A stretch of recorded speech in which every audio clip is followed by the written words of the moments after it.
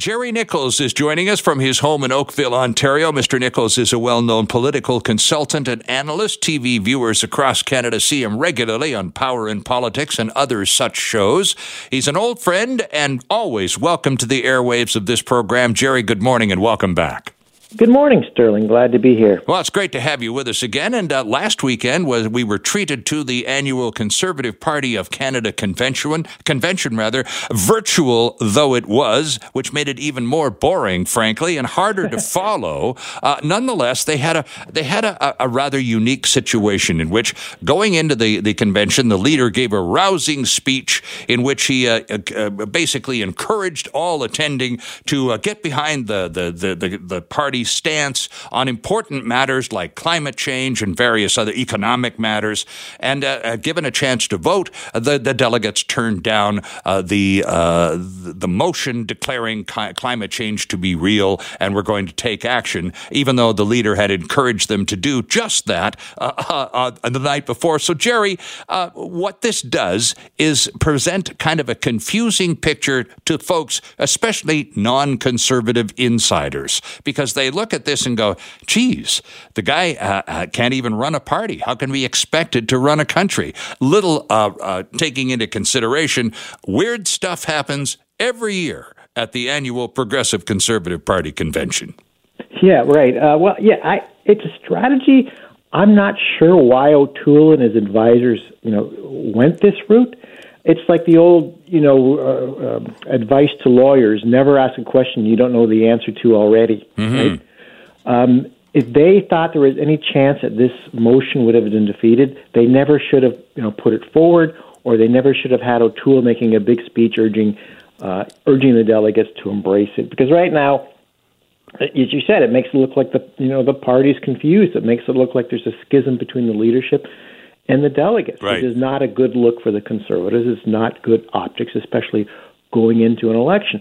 And for the life of me, I would, if I was advising O'Toole, I would say don't do this, because you got to know the delegates are going to vote against it, and not just because I don't think it's really a question about the environment or climate change. Mm-hmm. I just think they wanted to stick it to the establishment.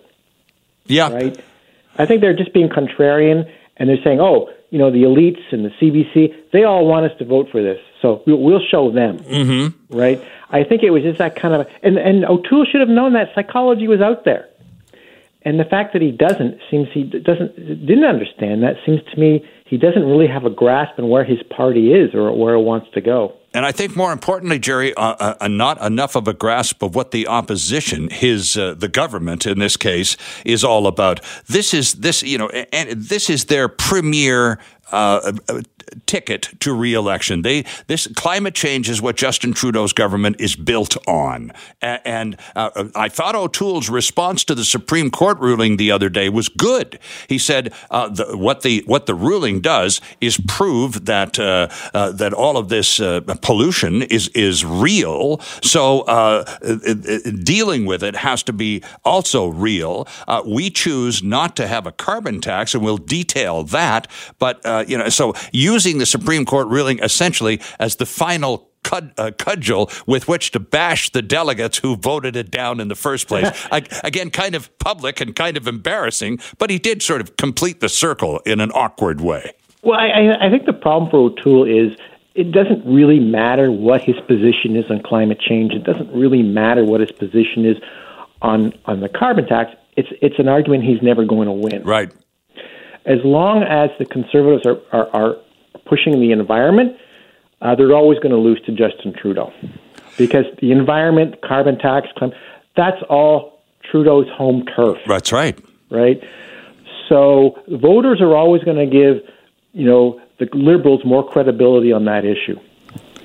So even if O'Toole were to come out and say, I'm going to embrace the carbon tax, I'm going to do everything Justin Trudeau's doing, I doubt very much it would win him much in the way of new votes. Mm-hmm. People would say, I have two choices. One is just turned into a climate change evangelist, and one's been, this has been his thing for the whole time. Right. I'm going to vote for the real guy. Right. So I don't think it would help O'Toole. No, I don't think so either. I suppose, though, what's most perplexing to a lot of Canadians, and Jerry, you're good at taking the pulse and keeping an eye on what people are saying, and I'm hearing a lot of, geez, the guy's a bit of a disappointment. We were hoping that would be a stronger character than Andrew Scheer, who was basically a liberal who wore a different color tie. Unfortunately, I'm starting to hear from a lot of people who really want to vote Conservative that this guy's just another liberal, and I'm not leaning that way anymore. And obviously, there's not a lot of alternatives anywhere to the center and to the right, but it's there. Are you hearing that disappointment at all? Well, I think what's interesting about O'Toole is that if you recall, during the leadership race, he kind of cast himself as the right-wing guy, as the tough guy. Whereas Peter MacKay, he was the liberal wannabe. He was too left. He was too progressive. I'm a real conservative. That was kind of his message, and it was a message that propelled him to victory. Definitely. And once he got that victory, he decided, you know what, I'm going to pivot. Now that I'm leader, I can sort of turn my back on the people who got me here and try to win over new people. Mm-hmm. And this is typical for a lot of politicians, and I've worked in the States, and it's sort of a similar dynamic there. If you want to win a Republican primary, you have to be really conservative, you have to be really right-wing to win a primary. Sure. But once you win the primary, you kind of want to expand your reach, and so you move to the center a little bit. And I see that this seems to be the strategy that O'Toole is doing, but he's very clumsy at it, it seems to me. And in the process, he's angering a lot of the people who were his supporters, who, as you said, thought, hey, I thought you were different. I thought you were a different kind of politician than you are. And this is the real danger for O'Toole going forward. If he tries to move too much to the center, if he tries to kind of pander or placate to the Canadian media, he risks alienating his own base. He risks turning conservatives against him. Now, the argument is, well, who else are they going to vote for? That's right, yeah. The answer is they might not vote. That's right. That's even more of a problem because as the Liberals, who used to occupy basically the center, leaning slightly left, and the Conservatives occupying the other half of center, leaning slightly right, Canadians are centrist, Jerry. We live in the middle. Understanding for a century and a half, that's how you get a huge country with small population to get things done. So the Liberals are no longer center left. They're decidedly left of center. So you're right. If you're going to vote anything centrist, it should be the Conservative Party. And if the Conservatives are looking left of center to some, that's not very encouraging. To the point where, and I'm taking your point in the long way, to the point where a lot of conservative or potential conservative voters will just stay home because there's nobody to vote for, and that's discouraging. People want, if people who are upset with the Liberals, they want an alternative, yes, not an imitation. And I think that's usually when the Conservatives understand that and they go forward to an election, they can do well.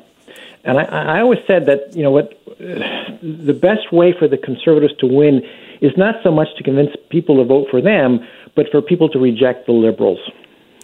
It's much easier to get people to vote, to do something they're against than to do something they're for. No question about it. What that means is the Conservatives have to degrade Justin Trudeau's brand. They have to get Liberals staying home, or they have to convince sort of, on the fence Liberals to vote for the NDP or to vote for the Green, or sometimes to vote for the Conservatives. The point is they have to lower the number of people voting Liberal. That's the only way they can win. Right, and is that possible? Do you think? Yeah, it's possible. It's not easy. You have to really know how to tailor your message in a way that gets your point across, but doesn't attach a stigma to you. Right, I'm talking about the dreaded negative attack. Sure, yeah. Mm-hmm. You have to be able to get your message out in a way that's convincing and persuasive to people. You have to get your message out in 15 seconds or less. That's not easy. It takes a lot of skill. But if the Conservatives can do that, if they can find a way to kind of go after Trudeau and say, look, this is not the guy. He's not competent. He's not the leader we need right now. He's got all these problems. He's got all these scandals. We need to change, right?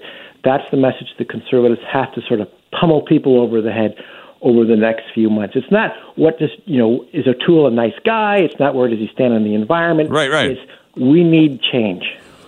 Jerry Nichols on the line from Ontario, Oakville specifically, just a little west of Toronto. Jerry is a well-known political analyst and commentator. We're talking about the Conservative Party and their fortunes in the wake of their convention and the recent ruling by the Supreme Court on carbon tax. And Jerry, thank you for your patience, first of all, and sticking around through the news break. There's a person in the Conservative Party whom a lot of Canadians first came to know about a year ago when the leadership campaign was underway, a Toronto lawyer named Leslyn Lewis, who just blew the doors off the place with her presence, her speaking, her platform, and her demeanor, and really caused a lot of conservatives across the country to sit up straight and go, oh, wow, who's this breath of fresh air? Where on earth was she at this Conservative Party convention, and why has she all but vanished? She's the kind of fresh blood O'Toole desperately needs if he's going to upset Justin Trudeau.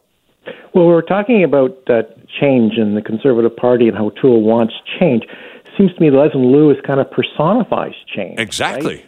For the Conservative Party, because she's everything people say that the Conservatives aren't, right? She's a woman, she's articulate, she's African Canadian or whatever. So, she's changed just by who she is. Sure. And I think the problem is she's also a social conservative. And I think that is something that O'Toole wants to distance himself away from. He's come out and said he's proudly pro-choice. Yep. Oh, sorry, excuse me. Yeah, pro-choice. And so I think she is kind of like, even though she has all those great assets we were talking about before, because of her ideology, because she's social conservative, is probably something O'Toole does not want to attach himself too much to or the party to. That would be my guess. And again, because it would be such an attackable point from the Liberal Party particularly. Yes, and I think this is, again, part of the problem with the Conservatives is they're too defensive, right? They're too worried about what the Liberals will say about them rather than going on the attack themselves. And I think if the Conservatives are going to be successful, they have to be more aggressive. Well, yeah, they have to worry a little bit less about what the Liberals will say and concentrate more on what they're going to say. People call up this program, Jerry, and send me emails, a lot of frustrated emails I get from voters, basically saying, what is it with this guy? Does he ever get angry? What does he stand for besides trying to get me on side with climate change? Trudeau's already there. What is this guy going to do differently? And frankly, there's not a lot of evidence, Jerry, that there is a great deal of difference. Well, again, I think he's got to define who he is. I think part of the problem is, I did a poll of Canadians. I'm sure a lot of people could not pick him out of a lineup. Right. They don't know who he is. They don't know what he stands for, which is exactly the same problem that Andrew Scheer had. So I think the Conservatives have to start defining who he is. And yeah, I think they have to define him as a strong, tough leader. He's got the background to do it. He's former military. Sure, yeah. So that's like code. All they have to do is have old pictures of O'Toole in his uniform, and that, we're a visual species, and that tells people this guy is brave, he's patriotic, he's disciplined, he's a leader, he's tough. And I think that's the kind of branding the Conservatives have to do, because they're certainly not going to out-cute Justin. No. And the standing, and I saw it again, somebody wrote in one of the national papers just a few days ago, this will resonate with you. It's a reminder to Aaron O'Toole, you're not running against a politician. You're running against a celebrity. It's a different ballgame. Yes, and Trudeau is what I call a personality candidate. People don't vote for him because of his policies or because he stands. The issues, they vote for him because they like him. Ronald Reagan was the same way. People liked Ronald Reagan and they voted for him. People liked Justin Trudeau and they vote for him. He's an affable person. And the Liberals do a good job of kind of, getting that image out there and that branding out there to say he's a nice guy. As you said, he's a celebrity. He's a rock star. He's exciting. It's a tough kind of candidate to beat. And I think the NDP tried to out-cute Justin when they got Jagmeet Singh as the leader. Right. And it didn't work. Right? So I think what the Conservatives have to do is have to do a counter. And that, what bugs me about their advertising so far and their messaging is they're basically saying O'Toole's boring. He's dull. That's what we need. We need a dull leader. He's not a celebrity. I don't think that's the proper messaging. What I have to say is he's a leader. That's what they have to say. He's a leader. He's strong. He's tough. He knows how to get things done. And that's what distinguishes him from the celebrity Justin Trudeau. Well, right? and the other part of the messaging we have to get across. And the other part, though, about the celebrity thing is that, and you're quite right, and very personable, very skillful in terms of media and all the rest of it. However, when push comes to shove and you boil it right down to competent management, ability to run the show efficiently and effectively, there's a whole other set of criteria that come into play, celebrity having very little to do with it. That's the level of that should form the bulk of the attack from where I'm sitting. It's a management thing where we've just been through a pandemic crisis that has been managed to one extent or another. How skillfully, how efficiently, well, it's still up in the air. The history is still being made, Jerry, but there's a lot of evidence to suggest incompetence. Yeah, I think that's it. I mean, people will put up with a lot from their leaders. They'll put up with a lot of scandals. They'll put up with corruption. They'll put up with all kinds of stuff. What they won't put up with is incompetence, right? They won't put up with a guy who doesn't know how to run the country. That scares them, and that will turn them off. And again, I said earlier, they have to degrade Justin Trudeau's brand. What the Conservatives have to say is, Trudeau doesn't know what he's doing. We can't trust this guy at the top. We're heading into, a really fragile time for our country with the economy. Who's going to know what's going to happen with COVID? There's international changes all over the place. Now is not the time, for a celebrity. Right now is the time for a real leader. I think that's kind of message that will resonate with voters.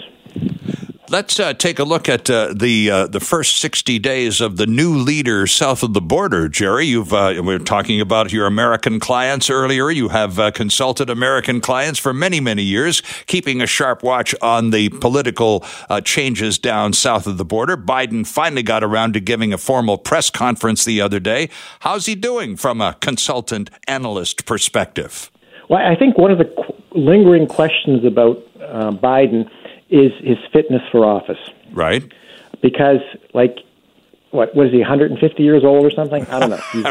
He's pretty old. He's like late 70s. I think he referred to himself as 120 at one point during his press conference. And, there was that scene where he, tripped going up the stairs. Mm-hmm. Yes, going up to the plane. Going up in the plane. He tripped the stairs three times. And that's bad for a politician because, again, I said earlier, we're a visual species. And even subconsciously, people seeing their leader do that, the message is, frailty. Is this guy capable of running the country? Yeah. This is why I think they had this news conference, right? They wanted to say, hey, look, he's fine. He's got all his marbles. He can do a good job. And I think he did okay. I think one of the advantages that Biden has is low expectations, right? The more his opponents and the more Republicans and the more conservatives say this guy is senile, right, he's losing it. And all he has to do is show that he isn't, right? He exceeds expectations. And I think he did that with, at least for the most part, with his news conference. But I think it's going to be a problem plaguing Biden for a while because he's not going to get any younger. Right. And he already talked about running again in 2024, which was, I was quite shocked by it. And of course, you understand why he would say that. But to go there with 60 days into his first 4 years, again, it's reinforcing the I'm a lot stronger than a lot of people think I am kind of bravado. But I was interested in your thoughts on the 100 million vaccines in the first 100 days being so successful. He's actually doubled it to 200 million vaccines and plans to pull it off still inside that first 100 days. That's ambitious, and if he does pull it off, it's a big plus. Well, we were talking earlier about competence, right? And if Biden can say, look, I was competent in getting these vaccines out, that's going to go a long way to helping his presidency and to restoring faith in the American people. This guy, he can do it because, look, he did this with a vaccine. Sure. Of course, and you can contrast that to what's happening here in Canada, where there seems to be having some problems with the vaccine rollout, and it has the opposite effect on Justin Trudeau. So, these are the kinds of things voters, you have to keep in mind. The media cares a lot about sort of the nitty-gritty of policy and who hates who and polls and all that kind of stuff. Right. Most people don't pay attention to that kind of stuff. They pay attention to stuff that impacts them on a daily basis. Mm-hmm. And nothing impacts people more than COVID And so anybody who says, I'm going to help you get rid of COVID, people are going to say, yay. It doesn't matter what their ideology is, doesn't matter what their party is. I think, Jerry, just to finish things off, it's also there's a matter of after a year of COVID, and we're now a year plus, and dealing with a lot of economic negative, awful fallout. It's about a plan. People need to feel comfortable and confident that there is a plan, that we're going to recover. Yes, the housing market is on fire, but that's a whole other insanity. But typically, the Canadian economy it needs some guidance and. I guess bottom line, in terms of an election issue, people are going to need to feel comfortable and we'll learn more about it in the budget in a few weeks. But what's the plan? O'Toole so far has no plan. The Liberals will tell us what their plan is in a couple of weeks, which is essentially, as I take it, Jerry, to buy the next election, whatever the tab may turn out to be. I think this is why, I think you're right, Sterling, and I think this is why we're going to probably see an election in June. Mm-hmm. Because we kind of know what the economy is going to be like in June. It's going to be pretty much like it is now, pretty stable, no real problems. And I think Justin Trudeau wants to have an election when that's the case, rather than risking waiting 8 or 9 months down the road, because we don't know what the world will be like then. Mm-hmm. Who knows, right? Who knows what's going to happen to the economy? Who knows what's going to happen to COVID? Who knows what's going to happen all over the world?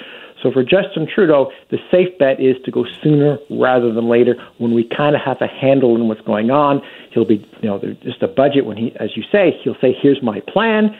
It's to spend lots of money and give people lots of goodies. Right. And so he will take that momentum going into June at a time when he thinks COVID might be dropping too by then. Who knows?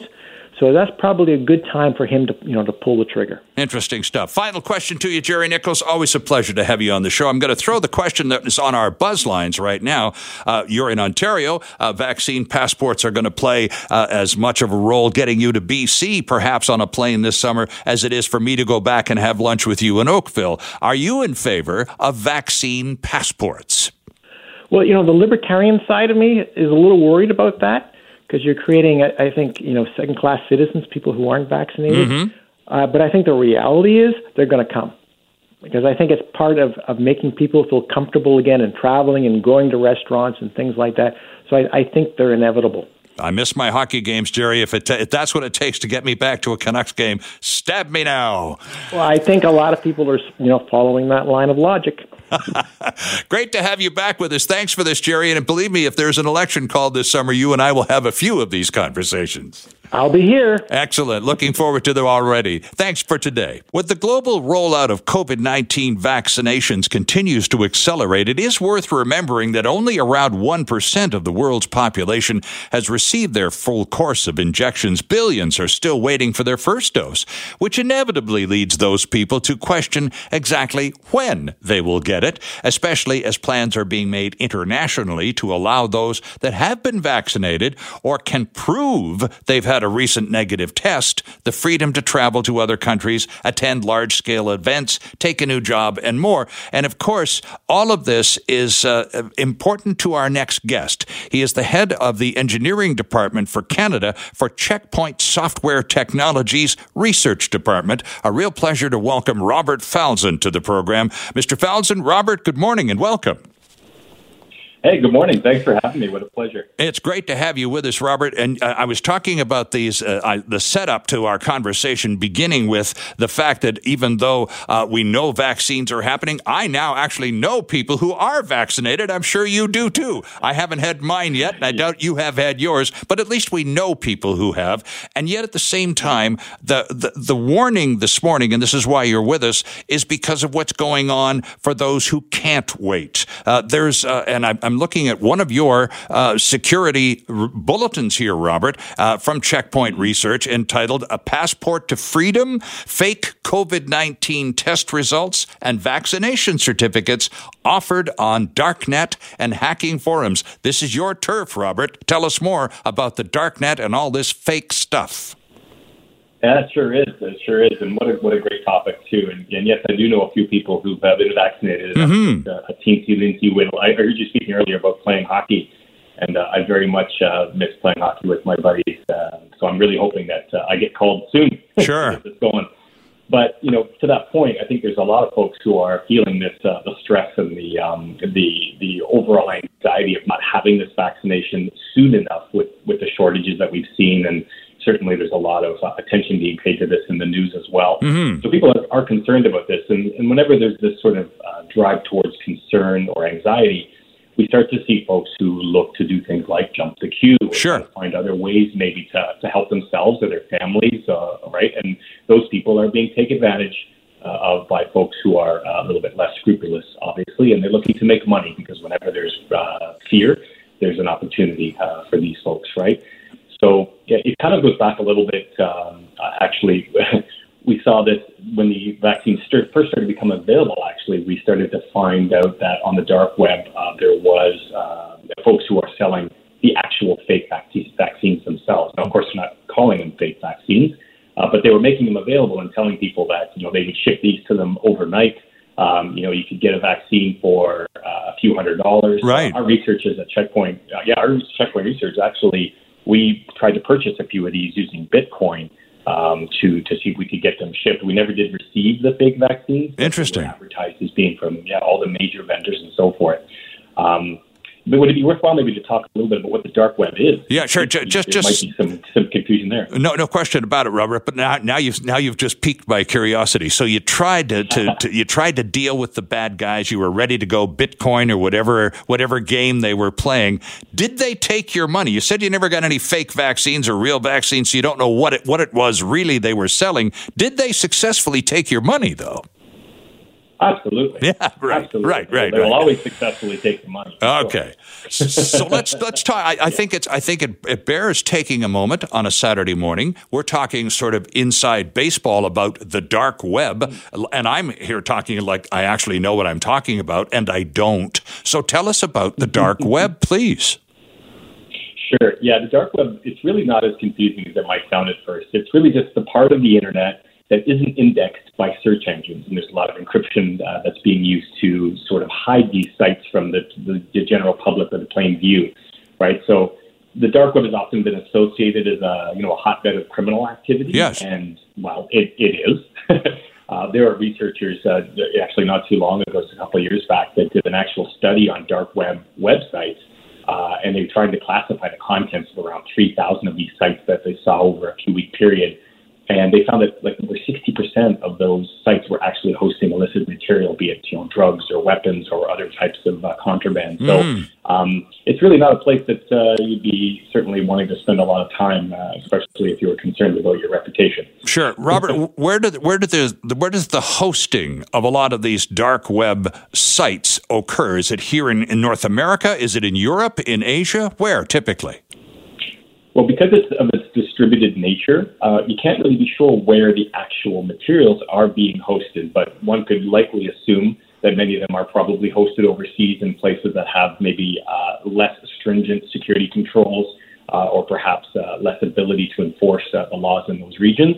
So we do see a lot coming from, the Far East or in Europe, various places where it's much easier and accessibility is much higher. And the point of the conversation this morning, in part at least, Robert, was because that you identified these vaccines and fake certificates and vaccine passports back in January for sale. And the point that we're making this morning is between January and now, the bad guys have upped their game by about 3 times. There's 3 times as much of that stuff going on as there was just a couple of months ago. Yeah, it's incredible. And the reason that is, you have to ask yourself, why are they being so successful? Sure. The fact is because they're making money, right? So people are paying. And as long as people continue to pay and fall victim to these scams will continue to operate, right? And this is the same for any scam that we've seen. Once it's successful, you'll be inundated by the scam until a point where it becomes, or we have the capability of cracking down on it. So right now, there's, again, a lot of uncertainty about what the actual laws are going to be. Sure. It's a completely wide open landscape right now from country to country. They're all considering different things. And as a result of this, amongst that confusion is, again, this opportunity to really make money while the iron's hot, if you will, right? So these guys are really taking advantage of it as quickly as they can to make as much money as they can before these things are shut down. Need to take a break here, Robert, but just before we do you know what's the biggest selling of these fake items? Is it the fake vaccine passports, or is it the actual vaccine or fake vaccine itself? I don't think we have any direct data because we're not seeing the actual sales of it, but we can sort of estimate by the amount of advertisements that we see. Uh-huh. And I think we're seeing now the fact is it's much simpler to convince somebody to download and obtain an illegal document than perhaps it would be to obtain an actual vial of some kind of serum or vaccine. So those being so much easier to deliver and so much easier to scam people on, my expectation is that that's where the focus will be in the next little while. Joined on the line from Oshawa, Ontario by Robert Falzon. Mr. Falzon is the head of engineering for Canada at Checkpoint Research and is with us today to talk about what's going on the dark web. Fake vaccination certificates, very popular these days. Our buzzline question, Robert, that we're posing to our listeners this morning very simply is, are you in favor of a vaccine passport? We're going to talk to a pollster here in about an hour's time who's been taking the sentiments of British Columbians on this matter. And as I understand it, the majority of people here, and we talked to Jerry Nichols in Oakville, and he was saying in Ontario the same, the sentiment is very strongly in favor of some kind of documentation for international travel. It gets a little dodgy-er when we're talking about, do I need this to travel domestically? What's your take on vaccine passports as a necessity going forward? Well, that's a really interesting question. I think this really kind of ties into the need overall for effective health record tracking, which is another whole area of conversation that's really interesting to me. I have some, minor concerns about the security and the implementation of something like this. Right. But I do believe it's critical if it's going to allow us the freedom to safely travel, internationally and make sure that folks have a basic standard of care. And that they're protected from something as vicious as the virus has been.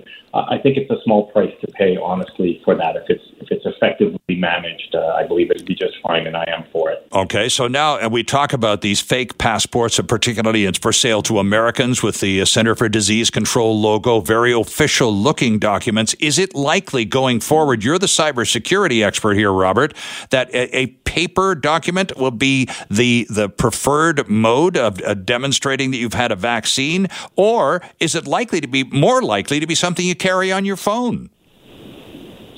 Well, I hope it's the latter, to be honest with you, because as we know, paper is quite simple, quite an easy thing to actually to fake. To be honest with you, yes, digital can be as well, but there are tools available to us that allow us to be a little bit more certain about the documents that we receive, if they were encrypted, signed, and so forth. Right.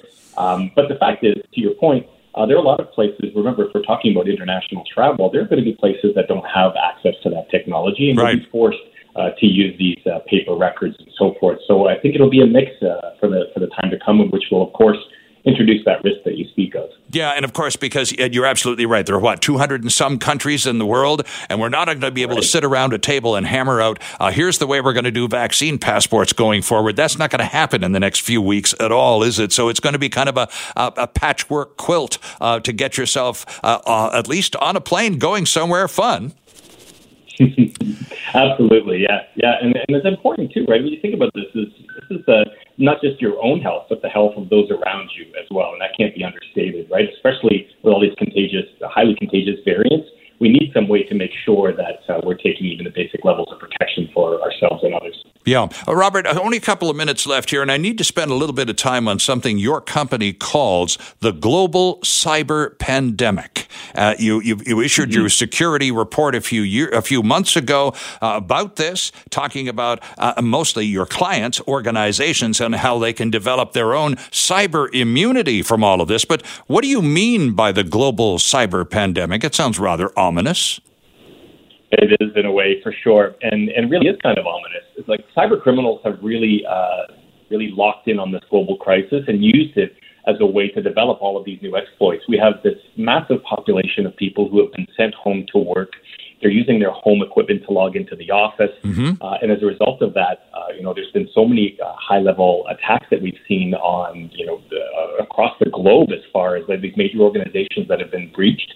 And these are by brand new Gen V, like Gen 5 cyber attacks. These are really, really sophisticated attacks, targeted ransomware that are shutting organizations down and encrypting all of their data. This is what we're talking about, the cyber pandemic. It's just a massive opportunity for cyber criminals to take advantage of our vulnerabilities. And there are ways to manage that, and that's what we spend a lot of time doing here at Checkpoint. We have literally hundreds of researchers that spend their entire time literally working on this problem for us.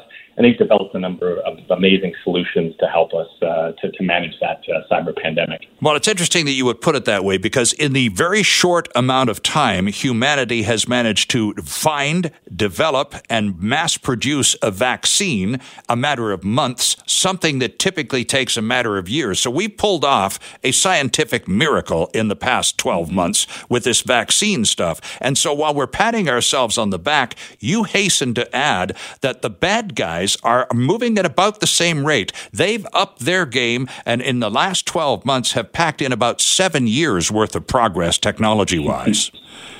100%. I mean, they're using advanced technology, Sterling. They're using artificial intelligence. They're using encryption. They're using a lot of technologies that we associate often with the good guys. Yeah. So it is important that we're combating those with the same level or better technologies. Robert, only a few seconds left. How do people listening to us educate ourselves in order to better protect ourselves in the wake of these very sophisticated bad guys? Well, definitely head over to research.checkpoint.com. Check that out. It's a blog that we run that has all sorts of information about the latest scams and how to protect yourself. Change your passwords often. Be exceptionally careful of things you open up in your email. It is actually simpler than you might think to give yourself the most basic level of protection. Well, I've been checking that website out. It is excellent. Research.checkpoint.com. And from Checkpoint Research, the head of engineering for Canada, Robert Falzon, with us this morning. Robert, thanks for your time. Great to have you on the program. Really an outstanding interview. I look forward to an opportunity to pick this conversation up going forward. I hope so. Thank you so much, Sterling. The Supreme Court of Canada has given the federal government the constitutional green light to impose a carbon tax on the provinces. And as we've already seen, subsequent to that ruling, not all the provinces have been jumping up and down and applauding. Here to take a look at the ruling and some of the legal implications going forward is law professor Jeff Myers from Thompson Rivers University in Kamloops. Dr. Myers, Jeff, good morning and welcome back. Oh, thanks. Good to be on with you, Sterling. Good to have you back, Jeff. A very big ruling for the Trudeau government, certainly going forward. Even the Conservatives, Mr. O'Toole, said with the Supreme Court ruling on Thursday, it definitely, if nothing else, proves that climate change is real and a force to be reckoned with. Yeah, certainly. I mean, when you set it up off the top, Sterling, you one thing to just be very clear about, and I think all Canadians should understand this. This legislative scheme doesn't force the provinces to do Parliament's bidding or to do the federal government's bidding, but it does require them to do it themselves. If they don't place a price on carbon or come up with a solution, then there's this backstop which is created by the legislation, right. And that is what the court said was legal. And that was properly done in accordance with the Parliament's jurisdiction under Section 91 of our Constitution, particularly what's called the Peace, Order, and Good Government Clause, which right. is kind of a residual clause, which we teach 1L students, students in the first year of their law school about this, and I've taught it quite a few times. It's a very important part of the Constitution. And then within that, there's this narrow category, this doctrine called national concerns, which when they arise or galvanize in a particular way, can become matters of federal jurisdiction, but not necessarily exclusively, but in that way permanently over time. And that is what Justice Wagner, who's the Chief Justice of the Supreme Court, recognized in the judgment. And he said that in doing so, he recognized the climate change science and said that climate change presented an existential threat to humanity and to the country generally, and that it knew no borders, that it was indivisible, it couldn't be dealt with by one province on its own, and that it required a national response in coordination with other countries, and that would be the law of the land going forward. And there was a 6-3 majority concurring with them. I believe it was the right decision. The dissent was a strong dissent, but I think also wrong on the law. The dissent, particularly Justice Brown's dissent, suggested that it was was an incursion into the province's jurisdiction. Exclusive jurisdiction, yes. Right, but that's not accurate, because the way the law works in an area like the environment, for example, is that it's not an exclusivity. It's not a question of exclusivity. The law of Canada in the area of federal-provincial relations, or federalism, as constitutional lawyers call it, has evolved over the year to involve all kinds of areas of overlapping jurisdiction and accommodation. This country is not about hard rules like the one he describes. What the majority is saying, contrary to, I think, the argument that the dissent is making, is that this matter can't be, and the case law recognizes this, that it can't be addressed properly by one province acting alone, and that provinces acting in different ways could hamstring efforts, and that it requires a federal coordinated response. That doesn't mean there's no room for the provinces to come up with their own systems or their own tailored mechanisms, but it means that they have to come up with something. Also, by the way, the argument, and this is not one that, of course, Justice Brown would make because it's just factually incorrect, but the idea that's circulating, for example, in the media and some of the commentariat, that this is a tax grab by Ottawa reminiscent of the old NEP is nonsense, because the money goes back to the provinces. This is not under any circumstances the federal money grab. Did it surprise you that it was a 6-3 split, that it wasn't unanimous? I found it incredibly healthy that there was a vigorous dissent included in the decision. Oh, it's an interesting question that you put it that way. That is one of the things I've been thinking about as I've been reading through the judgment, and it's like 400 pages long, right? It's just way through the majority, and now picking my way through Justice Brown's dissent, which is also lengthy. Look, one of the most important judgments in Canadian constitutional history or Supreme Court history around the Constitution is the 1998 secession reference, right? Yep. And you may know, and your listeners may know, that was an important, decision, because it sort of stabilized what would happen in this country were there a vote to separate by one province on a clear question and a clear majority, right? And notably, the court in that case spoke as one voice, and we call that in the legalese or Latin per curiam. The court, it's not clear what judge wrote the judgment. It's just all 9 justices speaking in one voice. This case is actually, I think, going to historically be shown to be a very important case. It's only a few days after it comes up. A very, very important case. And you're right. Here the court does divide. It doesn't speak in one voice. Right. It's not a per curiam decision. It's not even, one majority decision that everybody signs on to. There is a dissent.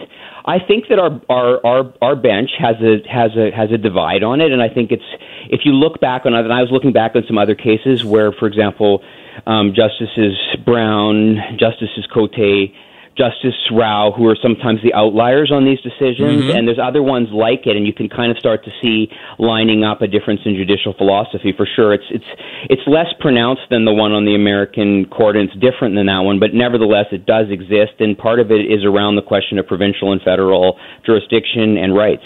So what then, in terms of provincial rights, the most vociferous opponent to all of this so far, because we haven't heard a lot from Kenney, is Scott Moe, the Premier of Saskatchewan, who insists that he's going to conduct his own tax regime. Of course, as we in BC have been doing for quite some time, we're actually the template that a lot of this stuff is built on. But Moe says, no, I'm going to do it my way. What leeway does he have? Well, it's interesting. I can also, as you know, as well as being a constitutional scholar, in my part-time fun job, I'm a political commentator. That's right. So putting on my political commentator hat here, I think it's interesting to think about the configuration of Scott Moe, the Premier of Saskatchewan, Jason Kenney, the Premier of Alberta, and then Doug Ford, the Premier of Ontario. Remember, they appeared on the front of Maclean's magazine as the Renegades. And so who are these people? They are the ones who coordinated their actions in this reference, right? And now they're going to have separate reactions to, and they're going to be, I think, illustrative of their particular constituencies and some of the politics on the right in Canada, to this judgment. Now, my impression of it, it's interesting how you put it, Sterling, but my impression of Scott Moe's reaction was that he was the first one to say, all right, well, we accept the ruling, and we're going to figure out our own made in Regina solution here so that we don't have to have the backstop, whereas my sense was that Kenney was maybe a little more grumbly and was going to sort of try to figure out, wasn't exactly excited about having his hand forced in this way. So I don't know who how their reactions are going to play out or whose are going to be constructive or not. But it resets the playing field. And frankly, when understood by Canadians alongside what they saw happen at the Conservative Party conference this weekend around the issue of climate change, will sort of put things in sharper perspective. I mean, I think Erin O'Toole, in a way, got embarrassed by his own party at the conference. No question. And so your listeners will know that, of course, at the conference, what happened was he says we got to recognize the reality of climate change. They don't recognize it as a majority in the policy, to just recognize it as a reality. Now the Supreme Court has done that. So we'll see what that does to Conservatives. Again, but the truth of the matter is, I think, is that the overwhelming science suggests to us that we have to change our carbon consumption practices and that we're headed towards a disaster otherwise. We have the expert evidence. It's been recognized by the Supreme Court, articulated by our Chief Justice. And, the continued feeling that this is going to hurt jobs or undermine traditional industries in Western Canada and have economic costs, that's understandable. It's all true, but I think it's unavoidable. So, Jeff, the only way then, given this decision, this split decision, but nonetheless a convincing decision from the Supreme Court of Canada with respect to the carbon tax, the only way for us to not have a carbon tax in going forward would be to elect a majority government that is committed to repealing the carbon tax. That's the only way it goes away, right? Well, I think you have to realize, and again, this is a little beyond my expertise because there are lawyers who are more expert in the carbon tax than I am, right? And tax lawyers in particular. But there are different ways to structure this tax. I think there's a lot of policy room for provincial governments to do this in a way that works for them. Right. So I'm not sure that it's not an enforced top-down solution. There's still room for both levels of government here, so we don't want to stake it in that terms. I don't think we can put it in that stark of terms. But yes, also at the same time, on a macro level, of course, you're right. Mm-hmm. What Canadians have to do is, if they want to have this policy, they're going to have to go ahead and elect a Conservative government. And guess what? You can't elect a Conservative government with just power, with just strong support in Saskatchewan, Alberta, and quite a bit in BC, maybe in Manitoba as well. You also need the GTA. That's right. And the people in the GTA believe in climate change. Yeah. And they think you're nuts if you don't. Mm-hmm. That's true. And truly, the mathematics, the raw math of Canada is, if you can win Ontario and Quebec, you're done. You don't need anybody else. They'd like a few token members, especially from Vancouver, so they can have that Western stronghold. But the math is that such. You're quite right. You don't need that. I think, though, Jeff, bottom line, because I got a bail here, bottom line is this is now forced Canada to move forward. I think rather than framing it as forcing Canada to move forward, I would say it clarifies the matter to permit Canada to act as other nations have, to put in place a carbon tax structure. Again, I think it's like 65 other countries and jurisdictions have done this. And again, it also permits Canada to enter into agreements and continue along in the Paris Climate Accord without being hamstrung in doing so. And Canada as a country requires the ability to do this. It can't be a viable country or do anything internationally if the provinces have so much power that they can just, not permitted to enter into treaties or agreements with other countries. So this is necessary. It will be necessary to fight climate change and to move forward. So it's a victory for all Canadians, I believe. Interesting stuff. Jeff, always a pleasure to have you drop in on the program and settle things down with some legal look at things from the calm perspective of the professor. We appreciate it very much. Always a treat to have you join us. We'll talk again soon. Treat to be on. Thanks, Sterling. There's Dr. Jeff Myers from the Law Department, Law Faculty up there at Thompson Rivers University in Kamloops, also taught here at UBC and at Dalhousie University in Halifax. He's a good friend. It's a pleasure to welcome Mario Canseco back to the show. Mario is the grand fromage at Research Company. He's the boss, and he's been doing some polling on this very subject himself. Mario, good morning and welcome back. Good morning, Sterling. Great to be here with you. So tell us what you found. Our listeners, we just played back a few responses from our listeners a few moments ago. It is not unanimous, but the majority seems to be in favor. This is our little straw poll this morning. Your work is considerably more sophisticated. Tell us what you found. Well, it's very similar to what just happened with your listeners. We have definitely more than half of BC residents who are in favor of the vaccine passport concept for specific activities, and certainly higher when it comes to traveling to another country. Okay. 73% of British Columbians who say they think it's a good idea to rely on this passport for people who wish to travel overseas. Sure, and that's likely to be obligatory, isn't it? We're not. It's not anything Canadians are going to have any say on, Mario. When it comes to traveling to any country on Earth, if that country demands a documentation of having been vaccinated, then you got to have it, don't you? Exactly. And it's one of those things where the logistical issues are not going to be that complicated. You still have to go through a very lengthy process to get out of your country. Sure. With tickets, with passports, with visas. So this is just going to add a little bit of difficulty to those who want to travel, but it's definitely something that is not in our hands. And it's a delicate balance. You know, if you want to go out, you have to make sure that you're vaccinated because some countries might not take you in, even if you want to spend money as a tourist. That's true. That's absolutely true. They'll just turn you right around at the the so-called welcoming desk at their customs when you get there. Nope, you're not vaccinated. You're not welcome. See ya. So on the domestic side, Mario, it gets a little stickier, doesn't it, in terms of our sentiments towards needing vaccine passports to travel within Canada?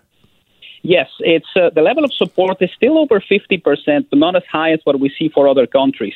64% of BC residents who think it's a good idea to have the vaccine passport to travel to other Canadian provinces, and 60% who would like that to happen for travel inside their own province.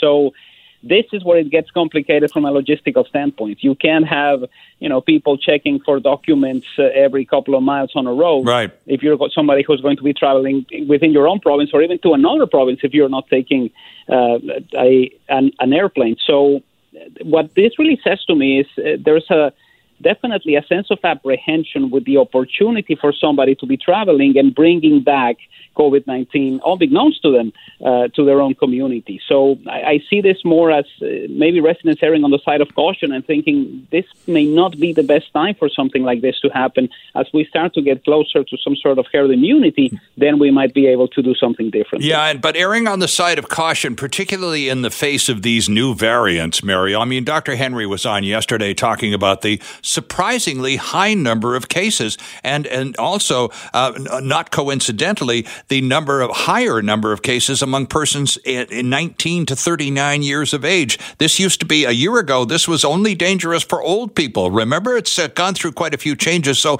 no wonder so many of us are erring on the side of caution. Now, the other part of this discussion about vaccine passports, Mario, is people who flat out say no. Why?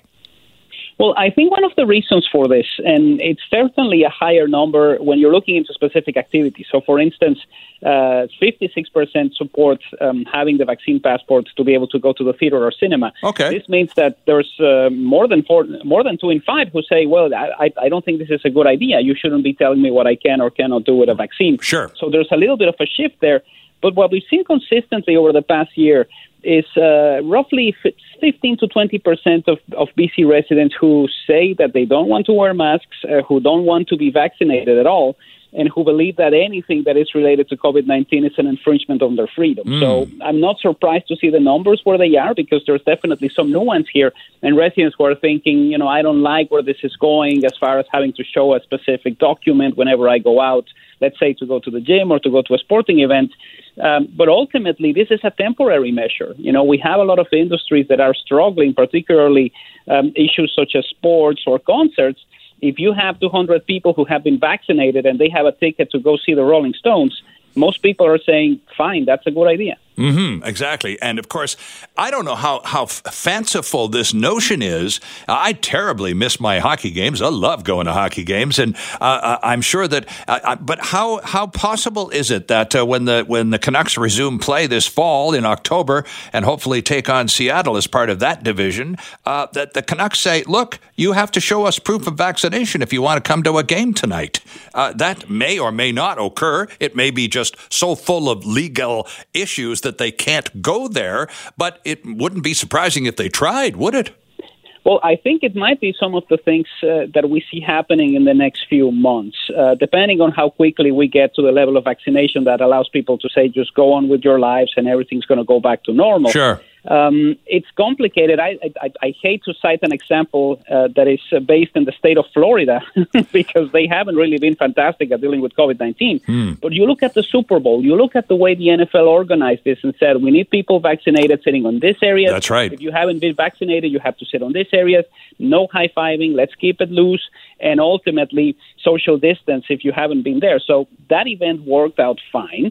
And I think it might be something that maybe the CFL could implement. You know, we know that the CFL's fan base tends to be higher than 55. So most of those people will be vaccinated by the time the CFL season arrives. And it might be a good opportunity to say the stadium is open because most of you are vaccinated. Well, it's interesting. You pointed out the NFL draft coming up in a couple of months in Cleveland, and it's open to the public. But in order to attend, you have to have proof of vaccination. Well, and it's exactly what we see changing from the draft of 2019, for instance. Everybody can be there. There's no COVID. Everybody's happy, shaking hands. 2020 was all virtual. 2021, you're going to allow people to sit closer to the stage if they've been vaccinated. And it's a temporary measure. I think people sometimes look at this and go, well, this is impossible. I need this document forever. No, in the same way that you won't need to social distance forever, in the same way you won't need to wear a mask forever. This is a temporary measure, and most people believe it's a good idea. Yeah, most people, as in, what was the final number in terms of overall approval for the notion of vaccine passports here in BC again, Mario? The notion is around 60% because we ultimately tested several things, and if you have some sort of average between everything that we tested, it comes out at around 60%. So roughly 3 out of 5 residents were essentially saying, this isn't what I expected for my summer, but if this is the way it's going to be going, I can take it. Yeah, a lot of us are prepared to take a few extra measures, particularly if it gives us a chance to see people that we haven't seen for a very, very long time. Line me up and give me my shot, please. Mario, thanks for this. We appreciate your time on a Saturday morning, a little bit of fun, and some very serious matters all tied up into one tasty little package. We do appreciate it. My pleasure, Sterling, anytime. Hi, it's Shauna, and I might be a bad parent because my kids think French fries are vegetables. Hey, it's Ryan, and I might be a bad parent because I went out for wings when my wife was in the hospital after giving birth. Johnny here. I might be a bad parent because in my house, the tooth fairy gives pocket change. But we're not alone. Len emailed us and said his 6-year-old daughter's Tarzan moment going from love seat to lazy boy by curtains made him more proud than any dance recital. And Andy left his 2-year-old at the rink. All right, guys, I'm sure we're not alone. Like Andy's kid. For stories and confessions like this, make sure you check out our podcast. It's called Bad Parents, and it's available wherever you get your podcasts. I left a glove at the rink.